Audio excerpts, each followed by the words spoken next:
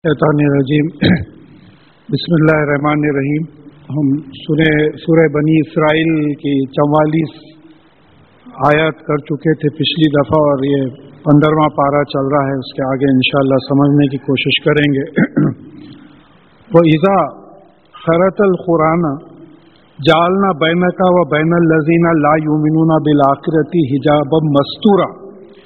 और जब आप कुरान की क़िरात करते हैं, ये मतलब यह है कुरान जब आप आवाज़ से पढ़ते हैं, when you recite the Quran, जब आप कुरान आवाज़ से पढ़ते हैं तो हम आपके और उन लोगों के बीच में जो आखिरत पे ईमान नहीं लाते एक छुपा हुआ पर्दा हायल कर देते हैं, बीच में डाल देते हैं। यानी जो लोग आखिरत पे ईमान नहीं लाते, अब अल्लाह के फजल से हम आखिरत पे ईमान रखते हैं, इंशाअल्लाह हम लोगों के दिलों पे पर्दे नहीं हैं। जो बात बोली जा रही है वो कुरान की वो समझ में आ रही है। जो कुफ्र करते हैं उनकी कैफियत ये होती है कि जब कुरान पढ़ा जाता है तो उनके दिलों के ऊपर पर्दा डाल दिया जाता है। तो उसकी वजह क्या है? वह जालना अला खुलूबिहिम अकिन्ना अन यफ़क़हूहु, और हम उनके दिलों पर गिलाफ डाल देते हैं, यानी दिलों पर गिलाफ डाल देते हैं कि वो कुछ समझ ना सके। फिल्टर हो जाती बात, वो बात समझ में ही नहीं आती उनकी। जैसा इसकी मिसाल मैं अक्सर ये देता हूं कि भाई आप एक हरी ऐनक लगा के अगर चले गए तो सारी दुनिया हरी दिखेगी आपको, लाल रंग भी हरा दिखेगा। तो एक बस खाली वो एक फिल्टर होके चले आ रहा है। तो इस तरीके से वफी आज़ानिहिम वखरा, और उनके कानों पे बहरापन होता, वो बात समझ में नहीं आती, उतरती नहीं। अब फिर कुरान से कुरान की अगर आप तशरीह करें तो सूरह बकरा की 6ठी और 7वीं आयत में हम पढ़ चुके हैं कि लज़ीना कफरू सवाउन अलैहुम आ अंज़रतहुम अम लम तुनज़िरहुम ला युमिनून। ये लोग जो कुफ्र करते हैं उनके लिए बराबर है, आप इनको समझाएं या ना समझाएं, ये समझने वाले नहीं हैं। ख़त्म अल्लाहु अला क़ुलूबिहिम व अला अब्सारिहिम ग़िशावा व लहुम अज़ाबुन अज़ीम। तो अल्लाह ताला ने इनके दिलों पे जो है पर्दा डाल दिया है, इनके कानों पे पर्दा डाल दिया है, इनकी आंखों पे पर्दा डाल दिया है। तो ये बिल्कुल एक ह्यूमन साइकोलॉजी की बात है। आज जो साइंटिफिक सब्जेक्ट से वाकिफ हैं कि देखिए हमारे पास रिसेप्शन है और रेस्पॉन्स है। मैं बार बार मिसाल देता हूं कि भाई वहां से कोई पत्थर फेंके और मेरी आंखें देख ली तो फौरन आंखें जो है ब्रेन को सिग्नल कम्युनिकेट करती कि उधर से पत्थर आ रहा है। तो ब्रेन हाथ को हुक्म देता कि ऐसा रोको उसको, उसके बजाय इधर से कोई लड्डू फेंके तो ब्रेन को सिग्नल जाता, ब्रेन एनालाइज करता, बोलता खाने की चीज है, मजे की चीज है, हाथ बढ़ा के ले लो। तो ये रिसेप्शन और रेस्पॉन्स है। तो हमारी पूरी इस्लामी जिंदगी क्या है? कुरान को रिसीव करो और सुन्नत रसूल रेस्पॉन्ड करो।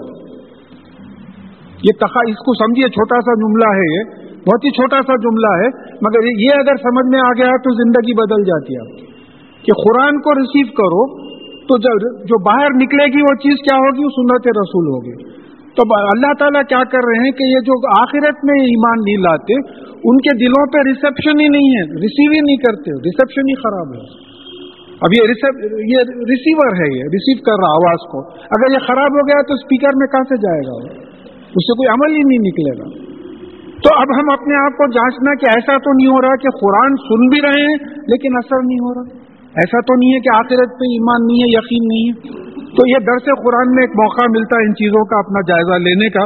वह इज़ा ज़करता रब्बिका बिल कुरानी वहदहु व वल्लौ अला अदबारिहिम नुफूरा। और जब कुरान में आपके पालने वाले मालिक अल्लाह ताला का जब जिक्र किया जाता है तो वो लोग अपने पीठ पलटा के चले जाते हैं। वो तो चाहते हैं उनके बुतों के बारे में बात हो, ये हो, मक्की सूरत है, वो तो चाहते हैं कि तमाम चीजें हो, तो पीठ पलटा के चले जाते हैं। नहनु आलमु बिमा यस्तमीउना बिही इज़ा यस्तमीउना इलैक। हम जानते हैं कि वो क्या सुनना चाहते हैं जब आपके तरफ कान लगा के सुनते हैं, वो क्या सुनना चाहते हैं हम जानते हैं। वो इज़ा हुम नजवा, और जब वो रात को यानी राज व नियाज की बातें करते हैं इस्लाम के खिलाफ। अब ये बड़ी अहम आयत है ये, और सूरह फुरकान की 7वीं और 8वीं आयत, ये बहुत कॉन्ट्रोवर्शियल इंटरप्रिटेशंस इसके आए हैं। इसको आप समझिए कि वो इज़ हुम नजवा, जब ये रात को राज की बातें करते हैं, साजिशें करती हैं, इज़ यक़ूलु ज़ालिमूना, جب ظالمون کہتے ہیں، پہلے ایک ایک لفظ کو سمجھیے آپ، ظالم کس کو بولتے ہیں آپ؟ تو یہاں اگر آپ سورہ زمر کی 69 آیت دیکھیں تو یہ حق کے خلاف لفظ ظلم استعمال ہوا ہے، یعنی حق سچائی، ظالم جھوٹا ہوگا. تو اب اردو میں ترجمہ یہ ہوگا کہ جب کہ یہ جھوٹے بولتے ہیں، جھوٹے سچ نہیں بولتے، جھوٹے بولتے ہیں. کیا بولتے ہیں؟ ان تتبعون الا رجل مسحورا، تم کسی کی اتباع نہیں کرتے مگر ایک ایسے آدمی کی جو جادو کے اثر میں ہے. نعوذ باللہ، رسول اللہ صلی اللہ علیہ وسلم کے بارے میں ایسی بات بولتے ہیں. 107ویں آیت میں آپ آگے پڑھیں گے کہ موسیٰ علیہ السلام کے بارے میں بھی ایسی بات کریں. تو رسول اللہ صلی اللہ علیہ وسلم کو یہ بولے کہ شاعر ہے، جادو کے اثر میں ہے، جادوگر ہے، مجنون ہے، جنون ہے، جن کے اثر میں ہے، اس قسم کی باتیں کریں. تو ایک بول دیے کہ یہ جھوٹے ہیں جو بولتے ہیں. دوسری بات آ رہی انظر کیف ضربوا لک الامثال، آپ غور کیجئے آپ کے بارے میں کیسی مثالیں بیان کرتے ہیں. فضلوا، گمراہ ہو گئے ہیں. یہ سورہ یونس کی جو ہے 32ویں آیت میں زلالہ جو ہے حق کے خلاف استعمال ہے، یعنی مطلب یہ ہے کہ گمراہ ہیں، یہ سچے راستے پہ نہیں ہے. فلا یستطیعون سبیلا، تو ان لوگوں کو صحیح راستہ نہیں ملے گا، ان کو صحیح راستہ نہیں ملے گا. اب یہاں کنٹروورسی ہو گئی ہے. قرآن سے تو یہ ثابت ہوا کہ رسول اللہ صلی اللہ علیہ وسلم جادو کے اثر میں نہیں تھے، اور قرآن میں ایک وقت آ گیا تو تا قیامت وہ بات حق ہے. یہ عام مسلمان کا جو ہے ایمان ہے. ایک وقت اگر قرآن میں آ گیا ہے کہ آپ جادو کے اثر میں نہیں ہیں تو پھر زندگی بھر آپ جادو کے اثر میں نہیں رہ سکتے. اب یہاں ایک مشکل کیا ہوئی کہ ایک بخاری اور مسلم کی حدیث میں بتایا گیا کہ رسول اللہ صلی اللہ علیہ وسلم پہ جادو کیا گیا تھا.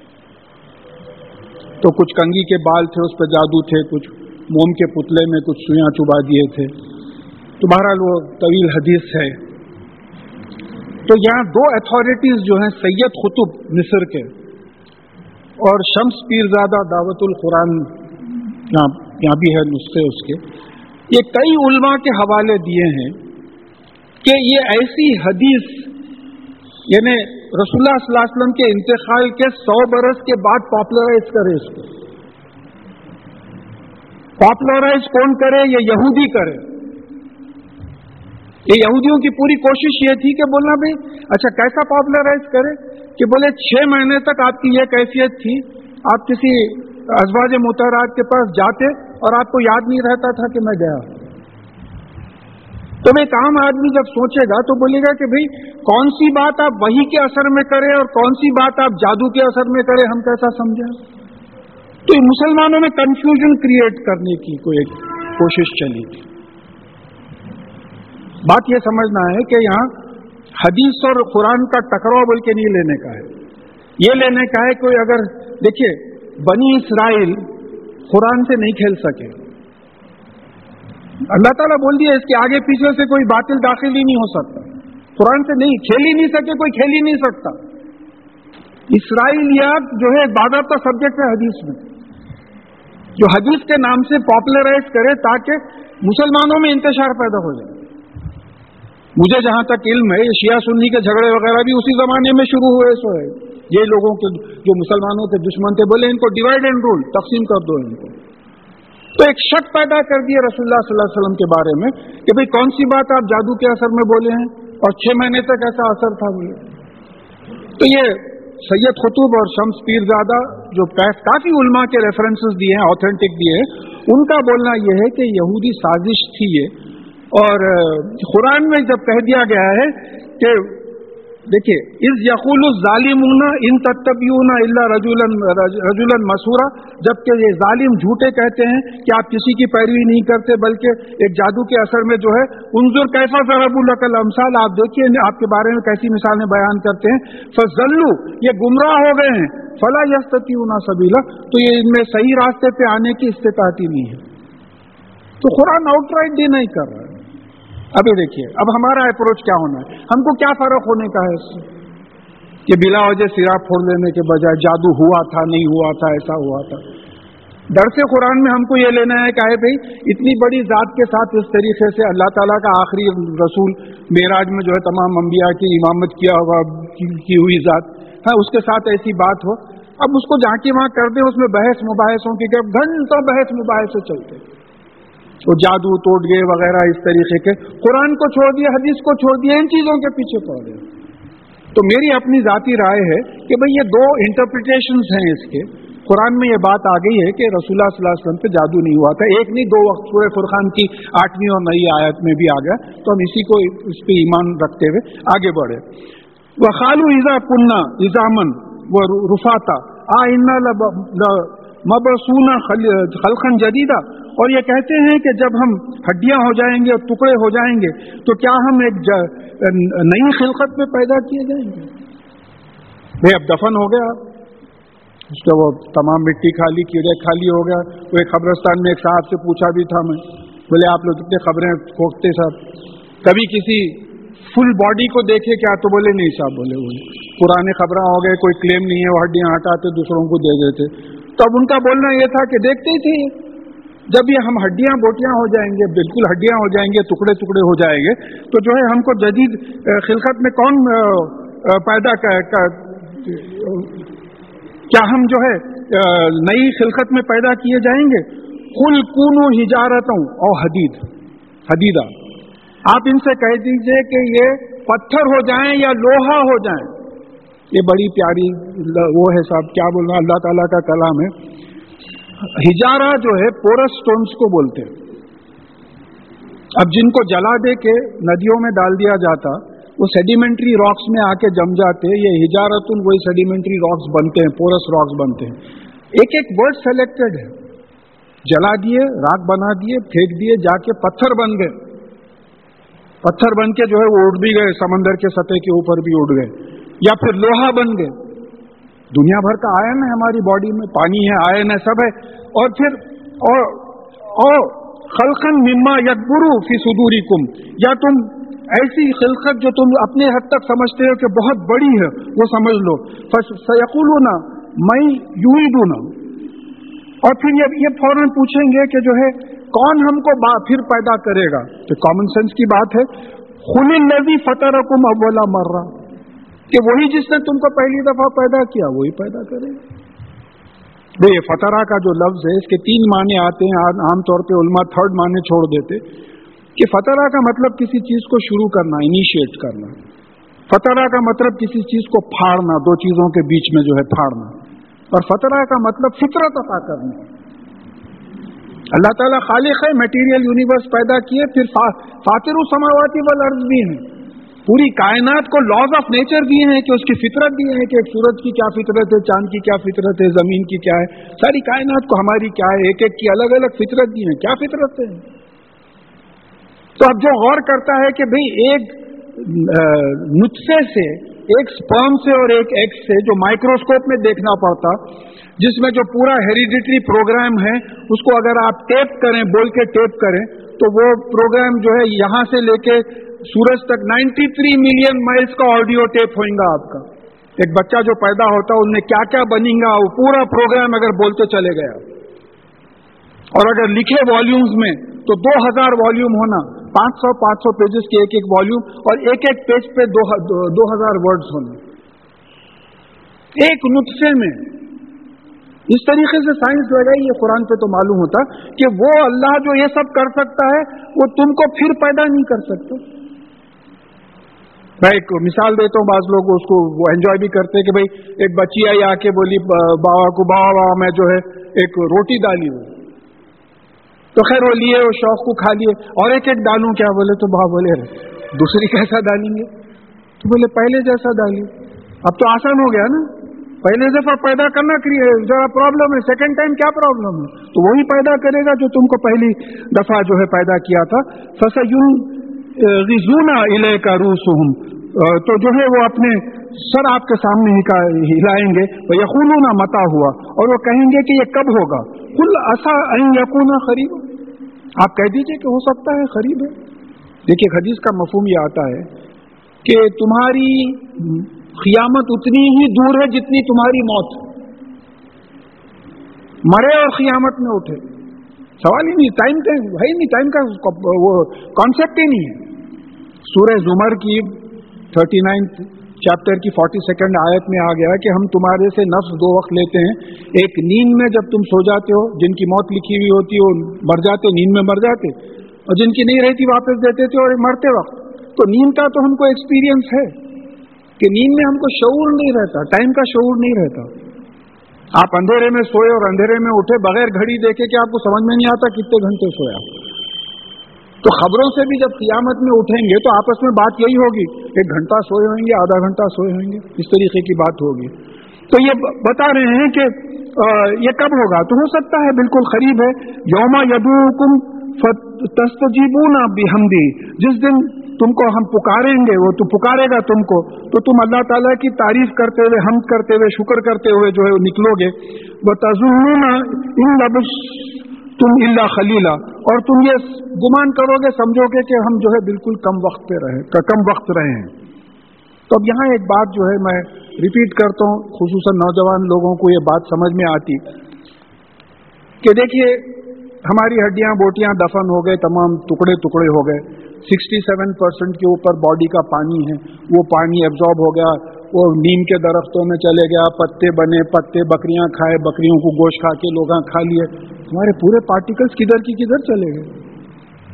अब हम पुराने खबरस्तान में वालिद वाला वगैरह की खबरस्तान में गए तो मालूम होता है कि भाई एक झाड़ पीपल का इतना था, इतना बड़ा हो गया, तो जाहिर है यही ग़िज़ा है उसकी, वहीं से वो सॉइल से लेगा, ये पूरा फैल गया। अब ये वापस कैसा आएगा, इसका कोई मॉडर्न तरीका है?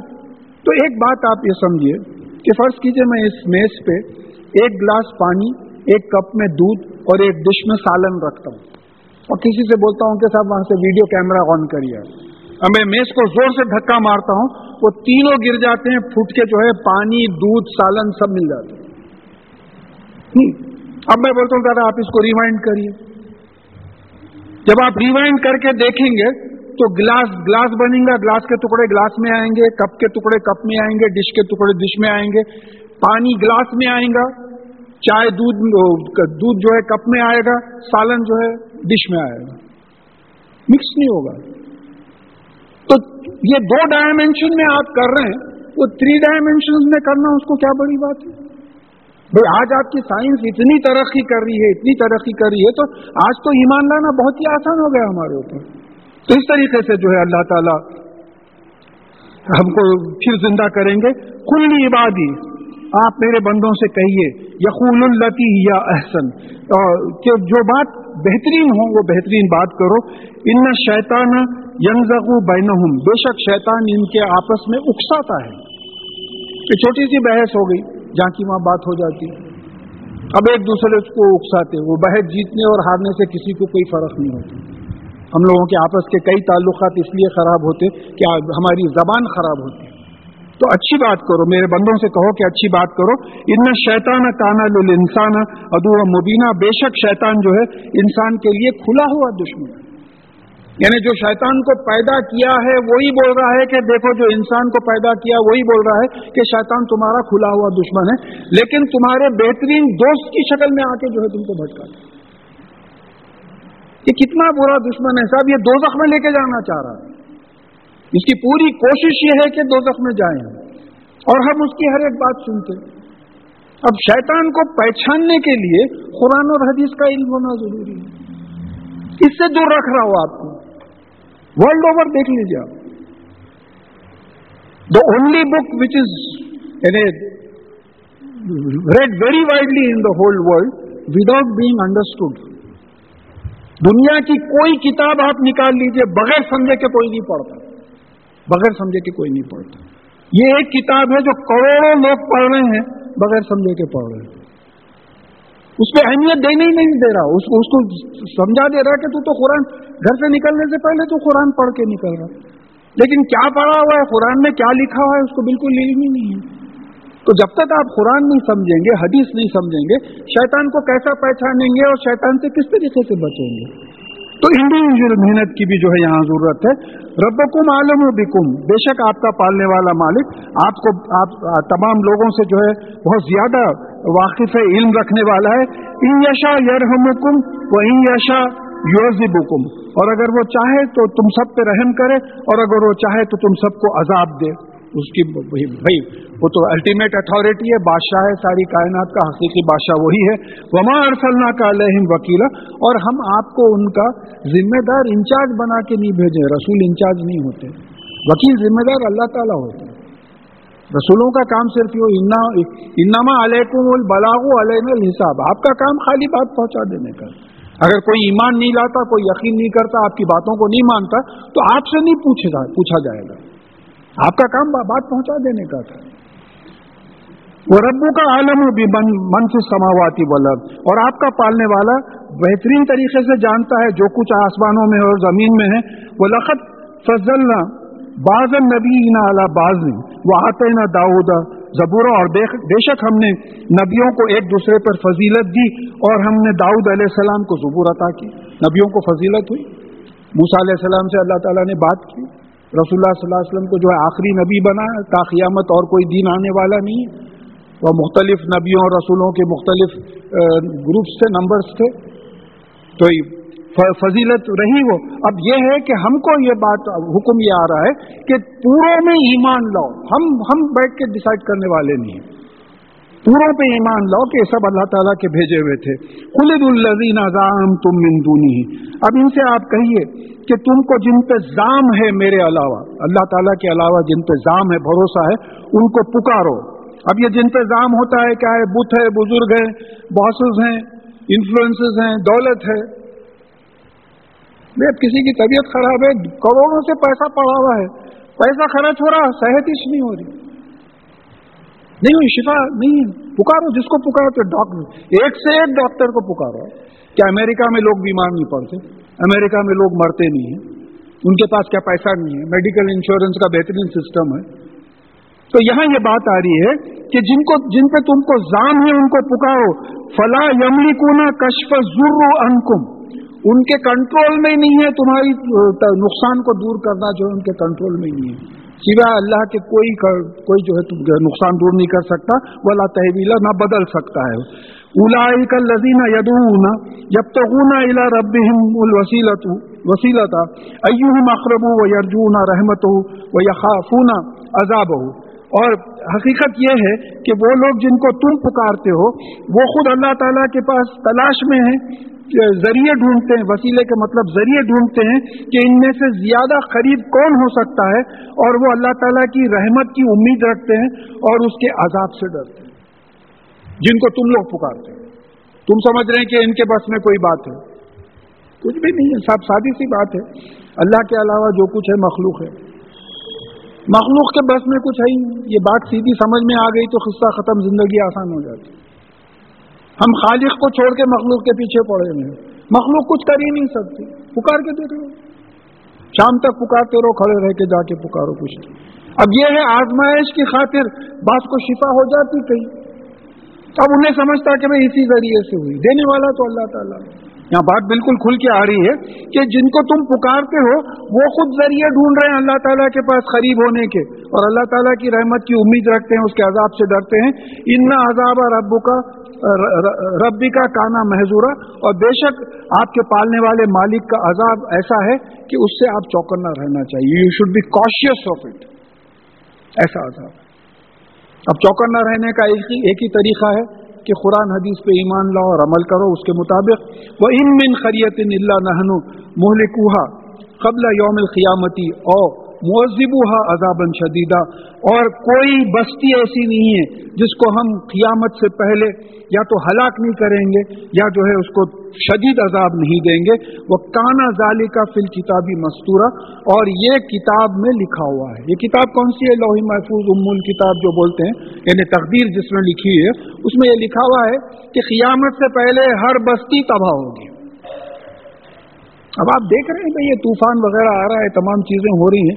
اتنے ایڈوانس نیشنز ہیں، کیوں نہیں روک سکتے اس کو؟ زلزلوں کو کیوں نہیں روک سکتے؟ تو اب یہ معلوم ہو رہا ہے کہ قیامت سے پہلے کوئی بستی ایسی نہیں ہوگی جن کو گناہوں کی سزا نہ ملے گی یا کوئی تباہ نہیں ہوگی. اور یہ جو ہے کتاب میں لکھا ہوا ہے. وما منعنا ان نرسل بالآیات الا ان کذب بها الاولون، اور ہم کو کوئی چیز نہیں روکتی کہ ہم آپ کے پاس معجزے بھیجیں سوائے اس کے کہ اس سے پہلے کے لوگوں نے معجزوں کو جھٹلایا. وہ آتے نا سمودن ناختا مبصرتن فظلموا بہا, اور سمود کو تو ہم جو ہے اونٹنی جو ہے معجزے کے طور پہ دیے تھے, لیکن وہ ظلم کیے, اس کو مار کے پھینک دیے, قتل کر دیے اونٹنی کو. دیکھیں یہاں پورا قصہ یہ ہے کہ جو مکے کے مشرک اور کافر تھے وہ اپنی فرمائش کے معجزے مانگتے تھے. اب یہاں سے 91 to 93 نیکسٹ سنڈے انشاءاللہ آ رہا ہے کہ وہ معجزوں کے جو ڈیمانڈز تھے. تو اب یہ اگر آپ رسول اللہ صلی اللہ علیہ وسلم کی پوری سیرت دیکھیں تو معلوم ہوتا ہے کہ جنگ بدر, جنگ احد, جنگ حنین فرشتے نازل ہوئے. ہجرت جب آپ فرمائے تو اللہ تعالیٰ نے وہ مکڑی کو حکم دیا, وہ جالے بنا دیے, کبوتر آئے انڈے دے دیے. معراج, یہ کیا معجزے نہیں ہے؟ میں آپ اٹھ کے چلے جا سکتے آسمانوں پہ. شق القمر, یہ معجزے ہیں. یہ چاہتے تھے کہ ان کی پسند کے معجزے ہوں. کیسے؟ جیسا بولے بھائی ہمارے باپ دادا بول کے گئے ہیں کہ ایک معجزہ اس نبی پہ اس وقت تک ایمان مت لاؤ جب تک کہ جو ہے ایک کھلے میدان میں کوئی جانور رکھیں اور اوپر سے آگ آ کے اس کو جلا کے نہ لے جائے. تو اللہ تعالیٰ نے کہا کہ یہ بھی معجزہ کر کے دکھائے, لیکن پھر بھی تم لوگ ایمان نہیں لائے, پھر بھی نہیں لائے ایمان. تو یہاں تقاضا یہ ہے. اب بولے کہ بھئی آپ کے باغات ہونا چاہیے, اس میں نہریں بہنا چاہیے, آپ آسمان تک جانا, وہاں سے کتابیں لے کے آنا, آپ کے ساتھ فرشتے آنا. تو یہ جو تقاضوں کے معجزے تھے اس کے لیے یہ بات آ رہی ہے. ورنہ رسول اللہ صلی اللہ علیہ وسلم کی شق القمر خود معجزہ ہے, اس میں کوئی there are no two opinions about it. بلا وجہ کہ اس کو ایک تماشا بنا دیے ہوئے. شق القمر معجزہ ہے. یعنی یہاں تک کہ کیرلا کے اسٹیٹ کا جو مہاراجا تھا ملبار کا زمانے, اس کے میموائرز میں ریکارڈڈ ہے, وہ دیکھا ہے شق القمر ہوا. ڈاکٹر حمید اللہ کی کتاب میں اس کے میموائرز کا ریفرنس ہے. تو اس تمام معجزے ہوئے ہیں. اب یہ ہے کہ ان کی فرمائش کے معجزے مانتے, تو پھر اللہ تعالیٰ بول رہے ہیں کہ دیکھو جو سمود کی بھی فرمائش کے معجزے دیے تو کیا ہوا, ایمان لائے وہ لوگ, الٹا وہ اونٹنی کو جو ہے قتل کر کے پھینک دیے, ایمان تو نہیں لائے. تو پھر اللہ تعالیٰ فرما رہے ہیں کہ وہ ماں نرسل بآیاتی الا تخویفا, اور ہم یہ معجزے صرف اس لیے بھیجتے ہیں کہ لوگ ڈر کے ایمان لا لیں. تم لوگ تو اتنے دور ہٹ گئے ہو کہ تم ڈرتے بھی نہیں. تو قیامت میں جو ہے اس کا اجر ملے گا. وَإِذَا قُلْنَا لَكَ إِنَّ رَبِّكَ أَحَاطَ بِالنَّاسِ, اور جب ہم نے آپ سے کہا کہ بے شک آپ کا پالنے والا مالک تمام انسانوں کو اپنے احاطے میں گھیرے میں لیا ہوا ہے. ہم سب اللہ تعالیٰ کے گھیرے میں کچھ نہیں کر سکتے. دیکھیے بڑی فلسفی کی بات ہے, اگر آپ اس پہ چلے جائیں. ایک حدیث بخاری و مسلم کی حدیث ہے, انا الدہر, میں زمانہ ہوں. لوگ زمانے کو گالی دیتے ہیں, مجھے تکلیف پہنچاتے ہیں, میں زمانہ ہوں, میں ہی دن رات کی ہیر پھیر کرتا ہوں. اب حال میں جو ہے ڈسکور ہوا کہ before the creation of the universe there was only time. رسول اللہ صلی اللہ علیہ وسلم سے صحابہ نے پوچھا کہ رسول اللہ صلی اللہ علیہ وسلم, یا یہ کائنات کی تخلیق سے پہلے کیا تھا؟ تو بولے صرف اللہ کی ذات تھی, انا الدہر. تو ٹائم ہر ایک کو انگلف کرا ہوا ہے, آپ اس کو ریورس نہیں کر سکتے, آپ کچھ بھی نہیں کر سکتے ٹائم کے ساتھ. پورے مل کے اگر ہم کھینچے کہ بھئی وقت نہیں گزرنا ہو تو گھڑی کا کانٹا روک لو آپ, مگر وقت تو چلتے جائیں گے, ایجنگ تو ہوتے جائیں گی, موت کے قریب تو جاتے رہیں گے, قیامت آتے رہے گی, ڈیکے ہوتے رہے گا, ڈیتھ ہوتے رہے گی, نہیں روک سکتے آپ. تو اس بات کو سمجھو کہ تم اللہ سے بچ کے کیسے جا سکتے ہو. اللہ تعالیٰ گھیرے میں, تمام انسانوں کو گھیرے ہوئے ہیں, جبھی تو آپ اتنے راز سے دعا مانگ رہے ہیں. آپ یا اللہ ایسا کر دیجئے, یا اللہ ایسا کر دیجئے, یا اللہ. وہی دعا آسٹریلیا میں بھی مانگ رہا ہے, کوئی ساؤتھ افریقہ میں بھی مانگ رہا ہے, وہاں بھی سن رہے ہیں اس کا جواب دے رہے ہیں, یہاں بھی سن رہے ہیں اس کا جواب دے رہے ہیں. یونیورسل پریزنس ہے. تو اللہ تعالیٰ کو پہچانو. تم اتنی نازو باللہ آرڈنری چیز بنا کے رکھ دی ہو, اللہ تعالیٰ کو پہچانو. ہر چیز کو گھیرے میں, تم میں سے 3 بات نہیں کرتے ہو چوتھا ہوتا ہے, 5 بات نہیں کرتے ہو جو چھٹا ہوتا ہے.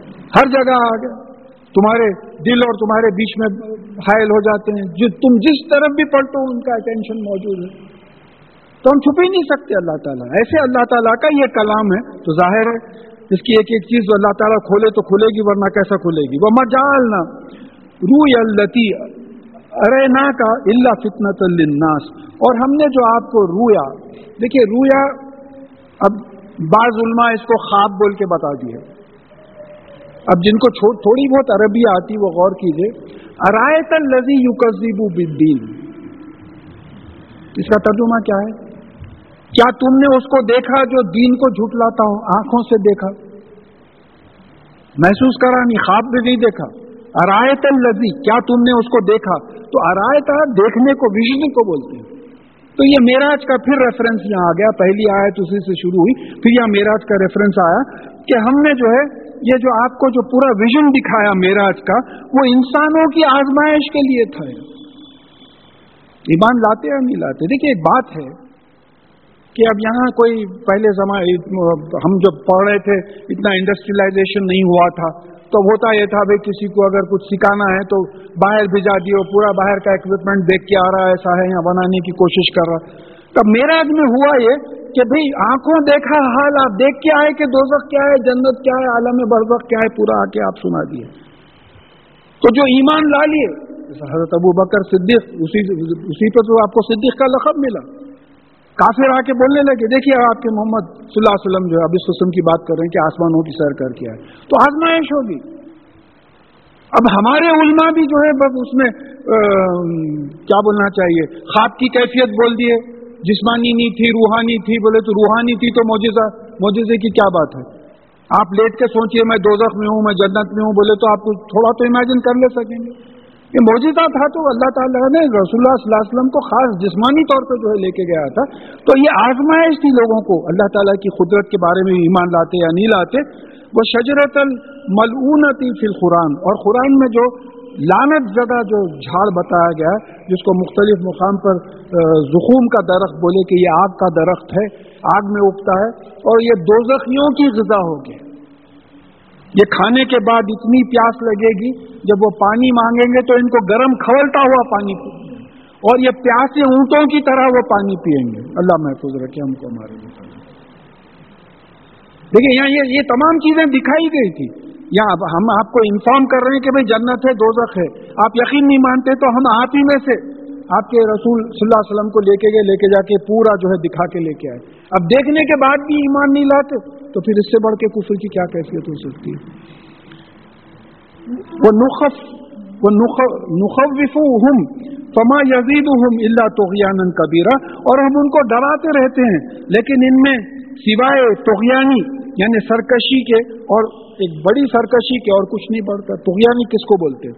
जैसा भाई 1908 और 1911 में मूसा नदी में तुग़यानी आई थी, तो यानी अपने बॉर्डर्स को जो है फाड़ के निकल जाना, हुदूद को फाड़ के निकल जाना।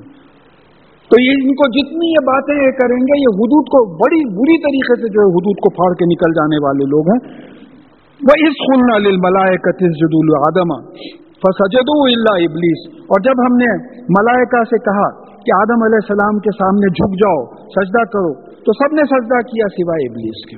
अब ये फिर इसका मॉडर्न इंटरप्रिटेशन अगर आप लें, मलाइका को पहले हम डिफाइन कर लें कि भाई मलाइक क्या है। मीम लाम काफ के मादे में एनर्जी के भी माने आते हैं, ताकत के माने आते हैं। और हम ये देखें कि मलाइका जंगों में आए, सहाबा की हेल्प करे। हाँ, फिर मलकुल मौत है, मौत वाक़े करते हैं, आमाल नामे लिखते हैं मलाइका। रसूलुल्लाह सल्लल्लाहु अलैहि वसल्लम ताइफ तशरीफ लेके गए थे तबलीग के लिए, वहाँ के लोगों ने आपकी बेइज्जती की। जब बाहर आए तो वो फरिश्ता जो पहाड़ों का इंचार्ज था उनको अल्लाह ताला ने भेजा कि अगर ये हुक्म दे तो ये ताइफ की वादी में जो है इनको मसल के फेंक दें। तो आपने कहा नहीं, मैं रहमत बना के भेजा हूँ, हो सकता है यहाँ से कोई ऐसे निकले जो दीन की मदद हो, लिहाजा खालिद बिन वलीद रज़ियल्लाहु ताला अन्हु वहीं से निकले। फिर उसके बाद में राद, सूरह राद हम पढ़ चुके हैं, ये भी फरिश्ता है जो बादलों को इधर उधर करता है। तो मालूम हुआ कि ये एनर्जीज है। अब आदम अलैहिस्सलाम कौन है? हम आदम अलैहिस्सलाम की औलाद हैं, हमको खलीफा बनाया गया। इसको जरा अच्छी तरीके से समझना चाहिए। हमको खलीफा बनाया गया, यानी खलीफा का मतलब you are the in charge of the earth, जमीन के इंचार्ज बनाया गया। काय के लिए? अल्लाह का कानून नाफिज करने के लिए। अब जिसको इंचार्ज बनाया गया उसको कुछ पावर्स होना जरूरी है। वही कोई आके मेरे को बोला कि भाई आप senior most prime minister of India है इस वक्त, मगर क्या कुछ भी नहीं, मैं कुछ भी नहीं कर सकता, पावर ही नहीं है, तो फिर क्या करूं प्राइम मिनिस्टर बन के क्या करूं? تو اگر کسی کو کوئی عہدہ دیتے ہیں تو پاور، تو یہ ملائکہ کو آدم علیہ السلام کے تابع کر دیا. میری اس بات کا ثبوت یہ ہے کہ یہ اللہ تعالیٰ کی دین ہے جو یہ تمام انرجیز کو انسانوں کے قبضے میں دیا، کہ یہ پورا سائنٹیفک پروگریس ہے اس وقت آپ کے سامنے. یہ انسان کا اچیومنٹ نہیں ہے. یہ ملائک کیا ہے سائنٹیفک لینگویج میں اگر آپ بولیں تو کنٹرول آن انرجیز. اللہ تعالیٰ نے انسان کو کنٹرول آن انرجیز دے دیا ہے. آج اگر اللہ تعالیٰ وہ کنٹرول آن انرجیز سلب کر لیں، لے لیں، کہیں کے نہیں رہتے، مر جاتے. پوری انسانیت 8 دن میں ختم ہو جاتی. کچھ بھی نہیں. جو انرجیز ہیں بڑے ملٹی اسٹوریڈ 123 اسٹوریز کا فلیٹ ہے، پانی چل رہا، پمپ ہی نہیں چل رہا، ہوائی جہاز نہیں آ رہے، لاریز نہیں چل رہے، کچھ بھی نہیں ہو رہا، ٹرینز نہیں چل رہے، کوئی چیز کدھر سے موو نہیں ہو رہی. آپ گھر بیٹھ کے کھا رہے ہیں ڈکارا لیتے ہوئے، آپ کو پتا نہیں کہ کھانا کدھر سے آ رہا ہے. پیٹرول نہیں آ رہا، کچھ بھی نہیں آ رہا، پورے انرجی سلب کر لی. دیکھیے قیامت سے پہلے یہی نقشہ معلوم ہوتا ہے کہ قیامت کے بعد احادیث میں بات آئی ہے کہ ایک پتھر کہے گا کہ میرے پیچھے جو ہے یہودی چھپا ہوا ہے. آج یہودیوں کا کیا حال ہے کہ ہمارے بچے پتھرے مار رہے ہیں ٹینک پہ ان کا اور ہمارا یہ کمپیریزن ہے. قیامت کے پہلے ایسا معلوم ہو رہا ہے کہ یہ پورا کنٹرول سلب کر لیا جائے گا، واپس لے لیا جائے گا. اب اس وقت میجورٹی جو ہے مسلمانوں کی میجورٹی ہے مسلمانوں. تو مین ٹو مین بھی اگر ہو جائے بات تو بالکل پیچھ کے رکھ دیں گے، کیونکہ یہ صاحب ایمان ہوں گے. یعنی یہ وہ قوم ہے جو 313,000 کو ہلا دی تھی اور 700 جو ہے 3,000 کو ہلا کے رکھ دیے تھے جب صاحب ایمان تھے صحابہ جو تھے ان کی یہ معاملہ تھا. تب یہ معلوم ہونا ہے کہ انسان کو اللہ تعالیٰ نے اپنے احکامات کو دنیا میں چلانے کے لیے خلیفہ بنایا، انچارج بنایا، اور اس کے لیے پاورز دیے. یہ پورے نیچرل فورسز پہ جو ہے اس کو کنٹرول دیا کہ یہ تمام فورسز میرا دین لاگو کرنے کے لیے یہ تمام فورسز کو استعمال کرو. اب اس کے بجائے انسان اپنی حکومت نافذ کرنے کے لیے نیوکلیئر انرجی استعمال کر رہا. پیسفل مینز ہونا چاہیے تھا. اچھا، تو جب یہ حکم ہوا تو ملائکہ میں ابلیس نہیں آتا. آپ نیکسٹ چیپٹر میں سورہ کہف کی 50ویں آیت میں پڑھیں گے، وہ کانا من الجن. ابلیس جنوں میں سے تھا، ملائکہ میں نہیں آتا. تو جن بھی ایک انرجی ہوتی ہے، قوت ہے. جن ہمارے ساتھ جن وابستہ ہے، قتل کرواتا لوگوں کا. یہی جن جو ہے جو شیطان کی شکل میں رہتا ہے، یہ بھی انرجی ہے. تو تمام انرجیز کو اللہ تعالیٰ نے حکم دیا کہ جو یہ خلیفہ ہیں ان کے سامنے جھک جاؤ. تو سب جھک گئے، تمام فرشتے جھکے، لیکن ابلیس نہیں جھکا. وہ جو ہے نار کا بنا ہوا تھا. اب وہ جواب اب اس کے آگے دیکھیے کہ خالہ اسجد لمن خلقت طینا. بدتمیزی کی لمٹ معلوم ہوتی. پڑھنے بھی جو ہے غصہ آتا بعض وقت کہ بولنے لگا کہ کہا کہ کیا میں ایسے کہ آگے جھکوں میں جس کو آپ نے مٹی سے بنایا. یعنی کفر بھی کفر، اس قسم کی بدتمیزی کے پہ کفر آ کے وہ ابلیس بھی مخلوق ہے، اللہ تعالیٰ کی مخلوق. میں ایسے اس کے سامنے جھکوں جو اس کو آپ نے مٹی سے بنایا ہے. خالا ارائیتک ھذا الذی کرمت علی لئن اخرتنی الی یوم القیامۃ لأحتنی کنا ذریۃ الا خلیلا.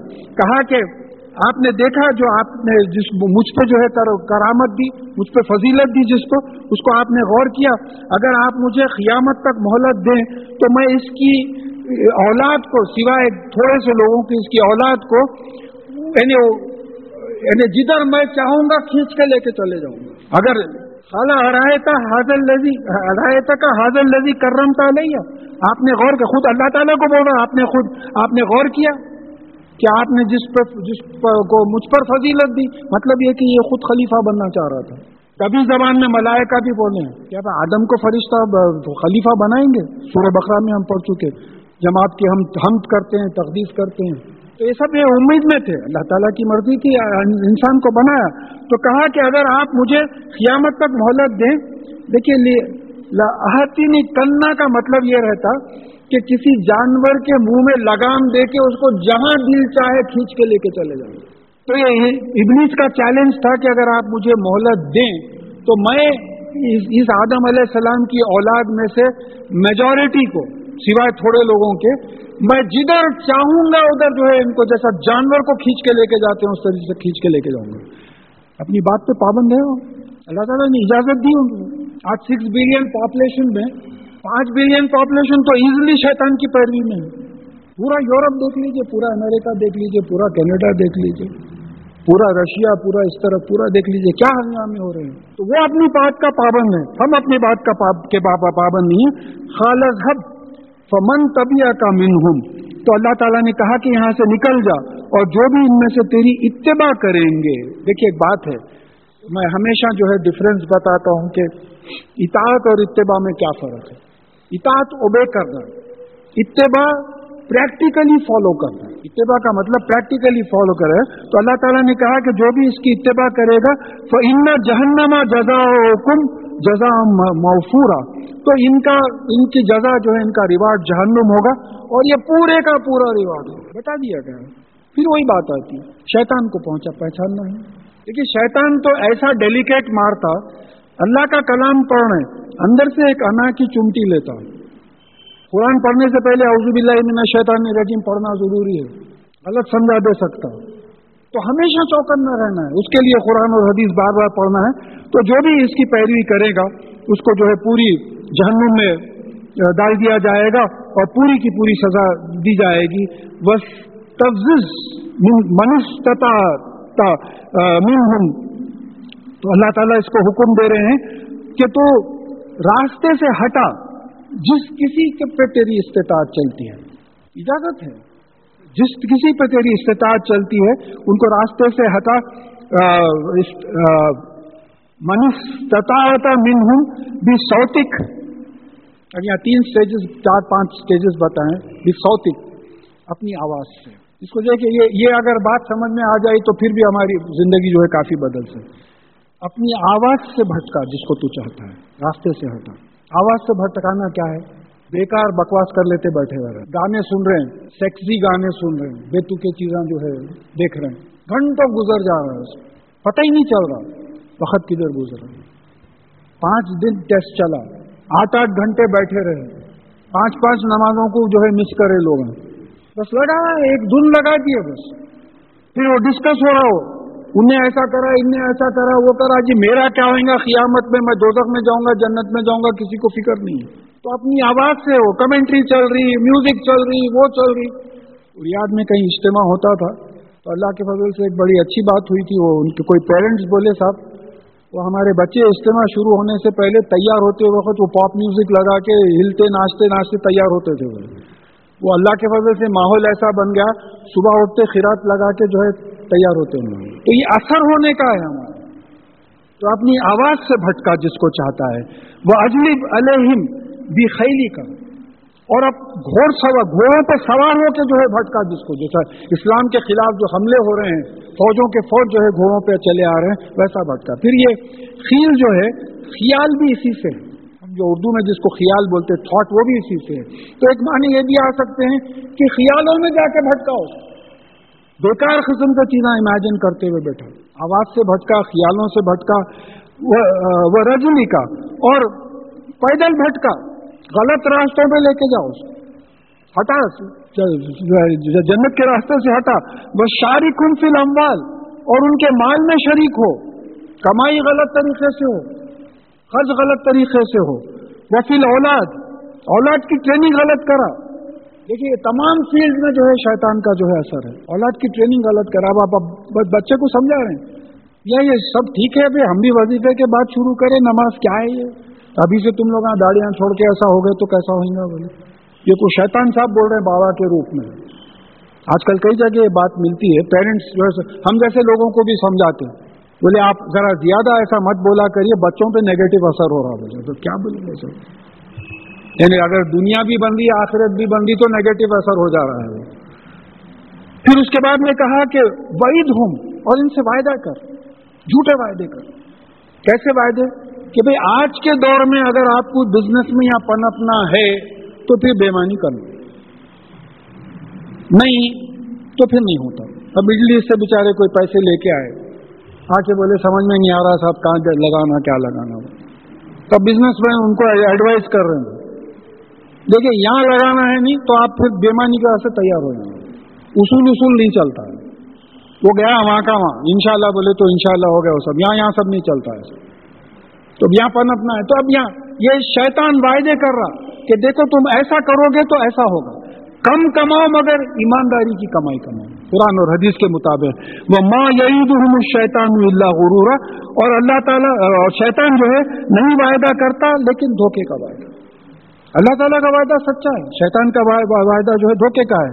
اِنَّ عبادی لیس لک علیہم سلطان، اور میرے جو بندے ہیں اس پہ تیری کوئی اتھارٹی نہیں ہے۔ یہ دیکھیے یہ کئی چیزیں آ رہی ہیں بولنے کے، وستفزز، تو راستے سے ہٹا جس کی تو استطاعت ہے، آواز سے، خیال سے، گھوڑے وغیرہ سے، پیدل چل کے، ان کے مال میں شریک ہو کے، ان کی اولاد میں شریک ہو کے، جھوٹے وعدے کر کے، لیکن میرے جو بندے ہیں ان پہ تیری اتھارٹی نہیں۔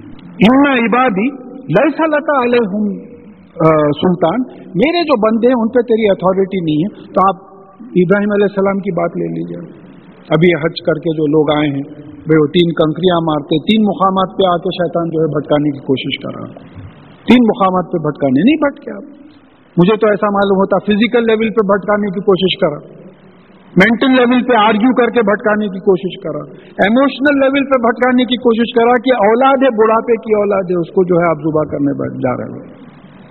تو میرے جو بندے ہیں اس پہ ان پہ کوئی اتھارٹی نہیں، وہ کفا بھی ربی کا وکیلا، اور آپ کا پالنے والا کارساز کافی ہے، بھروسے کے قابل ہے۔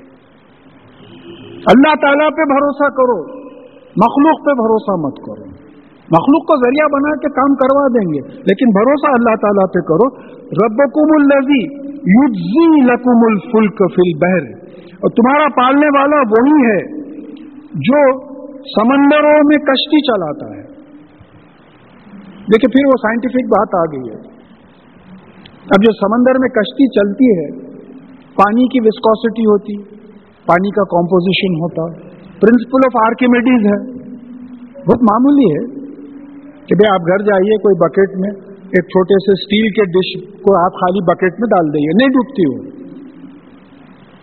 کیا ہوتا وہ جتنا ڈوبتی ہے اتنا پانی ہٹ جاتا، تو جتنا پانی وہ ہٹائی ہے اتنا پانی آپ ڈالتے جائیے جب تک نہیں ڈوبتی، وہ پانی سے ذرہ زیادہ ہوتے ڈوب جاتی۔ اب ایک شپ ڈوبی ہوئی ہے، اس کا پہلا ورژن یہ ہے، اوور لوڈنگ ہو گئی، اس کی کیپیسٹی اگر 100 ٹنز ہے، آپ 101 ٹن ڈال دیے تو بس ہو گیا تھا۔ پرنسپل اللہ تعالیٰ کا اصول ہے، یہ قانون ہے، نہیں توڑ سکتے آپ یہ قانون۔ اب گوداوری ندی میں کشتی ڈوبی، ایسا ہوا، اوور لوڈیڈ تھے، تو 15 آدمی بیٹھ سکتے اس میں، وہ جو پانی ہٹا رہی ہے وہ 15 آدمی کے ویٹ کے ہوتا پانی جو ہے کشتی ہٹا رہی ہے، آپ 16 آدمی کو بٹھا دیے، ڈوب گئی کشتی۔ اس کی مثال یونس علیہ السلام کے لحاظ سے قرآن میں بھی دے دی گئی، بھئی آپ کشتی میں سوار ہوئے تو کشتی ڈوبنے کی نوبت آ گئی تو خرا ڈالنا پڑا، لاٹری ڈالنا پڑا کہ کسی کو 3 وقت کچھ ڈالے تو آپ ہی کا نام آیا، کیوں نکالے؟ اگر ان کو نہیں پھینکتے تو کشتی ڈوب جاتی اور پورے ڈوب جاتے۔ تو پرنسپل آف آرکیمیڈیز ڈسکور کرا، لیکن یہ قانون ہے کس کا؟ یہ اللہ تعالیٰ کا۔ تو اب اللہ تعالیٰ بول رہے ہیں کہ ربکم الذی، تمہارا پالنے والا کون ہے؟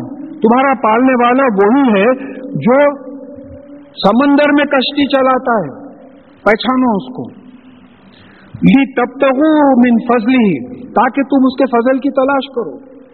بھئی مچھلیاں بھی پکڑتے ہو کرتے، کاروبار ہوتا، یہاں سے آئل کے بیرلز جاتے آتے، ادھر ادھر سے تمام کمرشل کاروبار ہوتا۔ إِنَّهُ كَانَ بِكُمْ رَحِيمًا، اور بے شک وہ تم پہ جو ہے رحم کرنے والا ہے۔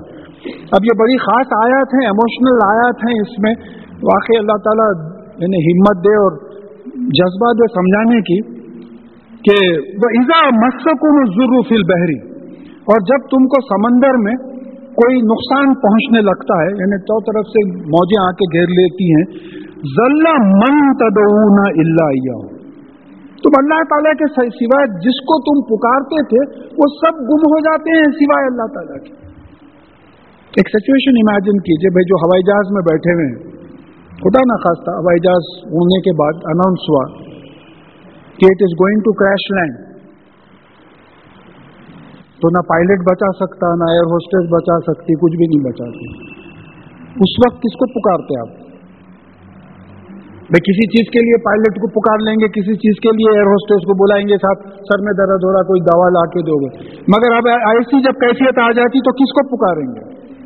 آپ ایک گاؤں میں ہیں, جنگل میں ہیں, کوئی ڈاکٹر نہیں ہے, بخار آ گیا آپ کو, طبیعت خراب ہوگی, کس کو پکاریں گے آپ؟ پہچانیے اللہ تعالیٰ کو. آپ جس کو پکارتے ہیں وہی اللہ ہے. میں سروس میں تھا, کافی ایجوکیٹڈ آرگنائزیشن تھا, تو ایک صاحب میرے سے سائنٹسٹ پوچھے تھے کہ صاحب ہم جن کو مانتے ہیں ان کو تو آپ دیکھتے ہیں ہمارے جہاں جہاں ہوتا ہے سب رکھے ہوئے ہیں, ہو از یور گاڈ؟ آپ کیسا پڑھے؟ آپ کے مسجدوں میں تو کچھ بھی نہیں رہتا, آپ کا اللہ کون ہے؟ ہاؤ ڈو یو ریکگنائز ہم؟ اتفاق سے یہ آیت یاد آ گئی. مطلب دیکھیے, آپ کشتی میں, قرآن میں جو مثال ہے, میں قرآن کی مثال دیتے تو کہ جب آپ کشتی میں سوار ہوتے ہیں اور چاروں طرف سے موجیں گھیر لیتی ہیں اور آپ کو پکا یقین ہو جاتا کہ اب ڈوبنے کے سوا اور کوئی چارہ نہیں ہے, تو آپ سب کو چھوڑ کے جس کو پکارتے ہیں that is God, that is Allah. بھائی میں عربی میں اللہ بول رہا ہوں, فارسی میں کوئی خدا بول دیا, ہندی میں کوئی بھگوان بول دیا, ذات تو وہی ہے بچانے والی, پال رہا تو وہی ہے, سبھی کو وہی پال رہا ہے. تو یہ پہچانو, اللہ تعالیٰ کو اس طریقے سے پہچانو. فلما نجاکم الی البر آرستم, وہاں تو دعائیں کر رہے تڑپ تڑپ کے, اور جب جو ہے کنارے لا لیا تم کو بچا کے تو انجان ہو گئے. یہ تو ہمارا طریقہ ہے. اب امتحان کے شروع ہوگا, بچے جو ہے نمازاں شروع کر دیے, کوئی پیرنٹس بولے بھائی کیا نماز کا پابند ہے, اب نہیں چھوڑتا ہے. نتیجہ نکلا فرسٹ کلاس نکل گئے, وہ انجینئرنگ میں میڈیسن میں ایڈمیشن مل گیا, وہ کبھی نماز کا نام ہی نہیں. اب پیرنٹس بولے نہیں اب نہیں پڑھتا نماز میں. تو یہ انسان کی فطرت کو نچوڑ کے اللہ تعالیٰ رکھ رہے ہیں کہ جب تیری غرض نہیں تھی تو اس طریقے سے تو سب کو چھوڑ کے جو ہے مجھے پکارتا ہے. پہچان لیا نا, مجھے پہچان لیا نا کہ مخلوق سے ہٹ کے میں ہوں, میں ہی مدد کر سکتا ہوں, تو پہچان کے پکارا. مگر میں جب ہٹا دیتا ہوں تو پہچانے جانے کے بعد مجھ کو انجان مار دیتا ہوں. وَكَانَ الْإِنسَانُ كَفُورًا, انسان کفورا, اور بے شک انسان ناشکرا ہے, اللہ تعالیٰ کے احسانوں کا انکار کرنے والا ناشکرا ہے. آفَمَ آمَنْتُمْ أَن تَخْسِفَ بِكُمْ جانب البر, کیا تم اس اطمینان میں ہو کہ اللہ تعالیٰ تم کو زمین میں نہیں دھسا سکتا, زمین پہ لے کے جا کے نہیں دھسا سکتا؟ اگر یہ خدا نہ کرے یہ مسجد ایک دم بیٹھ جائے, آپ کیا کر لیتے آپ؟ کہ اللہ تعالیٰ کی مرضی ہے, بٹھا دیے, دھس دی زمین, کچھ بھی نہیں کر سکتے. ایسا بھی کر سکتا ہے. اور یرسل علیکم حاصبا, یا تم پہ تیز ہوا سینڈ اسٹارم بھیج دے, جیسا سعودی عربیہ وغیرہ میں جو رہے ہیں ان سے پوچھیے آپ کہ اسٹیئرنگ نہیں سنبھلتا, جو ریتی کی جو طوفان آتا ہے تو اسٹیئرنگ نہیں سنبھلتا, گاڑیاں جو ہے روک لیتے بعض لوگ, ایسا طوفان آتا ہے, ریتی کا طوفان بھیج سکتا ہے. ثم لا تجدوا لکم وکیلا, پھر تمہارا کوئی کارساز نہیں ہوگا, کوئی انچارج, کوئی ذمہ نہیں لے گا سوائے اللہ تعالیٰ کے, کوئی بچا نہیں سکے گا. ام آمنتم ان یعیدکم فیہا تارۃ اخری, کیا تم اس بات سے امن میں ہو کہ اللہ تعالیٰ تم کو پھر دوسری بار نہیں لے کے جائے گا؟ بھائی میں کسی کو ریسیو کرنے گیا تھا تو پورے جو ایئرپورٹ پہ جو اتر کے لوگ آ رہے تھے, اتنے سب کے چہروں پہ ہوائیاں اڑ رہی, پریشان, سمجھ میں نہیں آ رہا کس سے پوچھنا ہو. خیر وہ جب بعد میں معلوم ہوا, میں سمجھتا ہوں لاسٹ جولائی میں جو بارش ہوئی تھی حیدرآباد میں, 2-3 گھنٹے میں حیدرآباد کی ریکارڈ بارش ہوئی تھی, تو جو ڈپریشنز آئے ہیں تو بولتے کہ 10-10, 11-11 فیٹ پلین جو ہے نیچے وہ ہو رہا تھا, تو پورے ہوائیاں جو اترے. تو اب لوگ وہی بول رہے تھے, اب جن کو میں ریسیو کرنے گیا تھا ان لوگ وہی بول رہے تھے کہ بھائی سمجھ میں نہیں آ رہا تھا کہ ہم لینڈ کریں گے یا نہیں کریں گے. اتنا بڑے بڑے جو ہے وہ ہو رہے تھے کہ سمجھ میں نہیں آ رہا تھا لینڈ کریں گے یا نہیں کریں گے. اب اس وقت کس کو پکارتے آپ؟ تو ہمارا تقاضا یہ ہے کہ بھئی تفسیر قرآن میں, درس قرآن میں بات سمجھیے, اللہ کو ہمیشہ ایسے ہی پکارو جیسا کہ ڈوب رہے ہو, اور اس کے سوا کوئی سہارا نہیں. دیکھیے یہ میسیجز لے کے اٹھے تو سمجھے کہ بھئی تمام سب کی محنت چیز ہوئی, آنے کی, بولنے کی, سب کرنے کی, کہ اللہ کو ایسے ہی پکارو جیسے کہ ڈوب رہے ہو, اور اس کے علاوہ جو ہے کوئی بچانے والا نہیں. فَيُرْسِلْ عَلَيْكُمْ خَاسِفًا مِنَ الرِّيحِ, اور پھر تم پہ جو ہے ایک تیز ہوا بھیج دے. فَيُغْرِقْكُمْ بِمَا كَفَرْتُمْ, اور تمہاری ناشکری کی وجہ سے تم کو جو ہے ڈبا دے. یہ اللہ تعالیٰ کر سکتے ہیں. ثم لا تجدوا لكم علينا به تبيعا، اور پھر اگر ہم ایسا کریں تم پہ تباہی لائے تو ہمارے خلاف مدد کرنے والا یا کسی کو پکار سکنے کوئی بھی نہیں آئے گا. اللہ کے خلاف کون آئے گا؟ دیکھیے پہچاننے پہ ہے. یہ ایمان بالغیب کا ایک عجیب سا تقاضا ہے. یہ چیز کو مان لیجئے کہ ایسا ہے، جیسا اللہ تعالیٰ پہ خود ایمان بالغیب ہے. ایک چھوٹی سی دیکھیے جو مثالیں ہسٹری میں آتی ہیں، جیسا میں ابھی بدر اور احد کا ذکر کیا. اب جیسا بعض لوگ بتاتے کہ بدر کے جو جنگ ہوئی تھی 2 تلواریں کچھ تھی، 313 صحابی وہ تو قافلے کے واسطے نکلے تھے، جنگ کے واسطے نکلے بھی نہیں تھے. تو ایک ایبنارمیلٹی نہیں معلوم ہو رہی ہے آپ کو کہ بھی وہ ایک ریگولر فوج آ رہی ہے، ریگولر آرمی آ رہی ہے، ان کے پاس گھوڑے ہیں، تلوار ہے، برچے ہیں، بھالے ہیں، سبھی چیزیں ہیں، اور یہ 313 نہتے لوگ. تو پھر وہاں آپ ان بٹوین دا آیات اگر آپ پڑھیں تو معلوم ہوتا ہے کہ اللہ تعالیٰ نے فرشتوں کو حکم دیا کہ ان کی گردنوں پہ مارو اور ان کی پور پور پہ انگلیوں پہ مارو. اب کوئی تلوار ایسا پکڑا ہوا ہے، یا اگر فرشتے مارے تو تلوار چھوٹ جائے گی. اب وہ ان بٹوین پڑے نہیں. اس طریقے سے مدد فرمائے اللہ. جنگ احد میں کیا ہوا؟ نکلے تو تھے 1000 نکلے تھے، 300 منافق پلٹ کے چلے گئے، 700 بچ گئے. 700 میں سے 50 کو تو جو ایک جگہ کھڑا کر دیا گیا. 650 3000 سے لڑے ہیں. حنین میں کیا ہوا؟ منتشر ہو گئے. مسلمانوں کو جو ایک فخر کی کیفیت آ گئی تھی کہ 10,000 کی آرمی لے کے چلے جا رہے، فتح مکہ ہو گیا ہے. اللہ تعالیٰ نے مزہ چکھا دیا. تو ایسے تیر انداز تھے کہ بعض لوگ تو بولتے کہ رسول اللہ صلی اللہ علیہ وسلم مشکل سے 40-50 لوگ گھیرے ہوئے تھے، 10,000 کی آرمی. تو اب یہاں یہ سمجھنا ہے یہ اللہ تعالیٰ کا پاور ہے، انسین پاور ہے. جس کو یہ یقین ہے وہ اطمینان سے بیٹھا ہوا ہے کہ بھئی اللہ تعالیٰ کی مرضی ہے. جس کو نہیں ہے وہ بے چین ہو رہا ہے. تو یہاں یہ بات ہے کوئی اللہ تعالیٰ کے خلاف جو ہے وہ کرنے نہیں آئے گا. لقد کرمنا بنی آدم وحملناہم فی البر والبحر، اور ہم نے بنی آدم پہ کرم کیا ہے، آنر کیا ہے، ان کو مہربانی کی ہے، اور پھر ان کو ہم زمین اور سمندر میں اٹھانے کے ذریعے بنائے.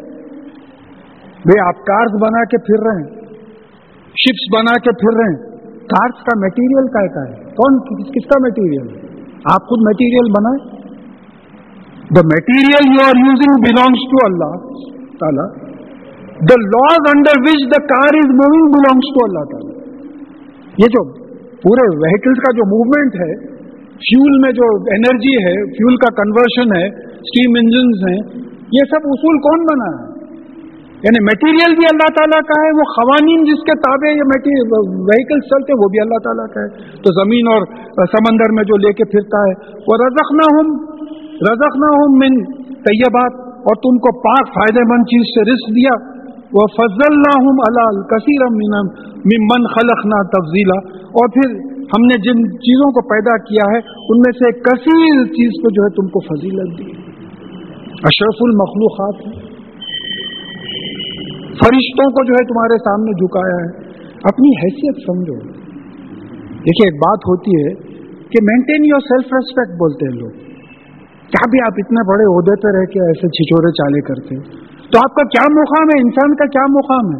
تو انسان اپنے آپ کو ڈگنیفائڈ طریقے سے جو ہے کنڈکٹ کرنا چاہیے. اس کے لیے قرآن اور حدیث پہ عمل کرنا پڑے گا. جب اتنی بڑی جو ہے فضیلت اللہ تعالیٰ نے دی ہے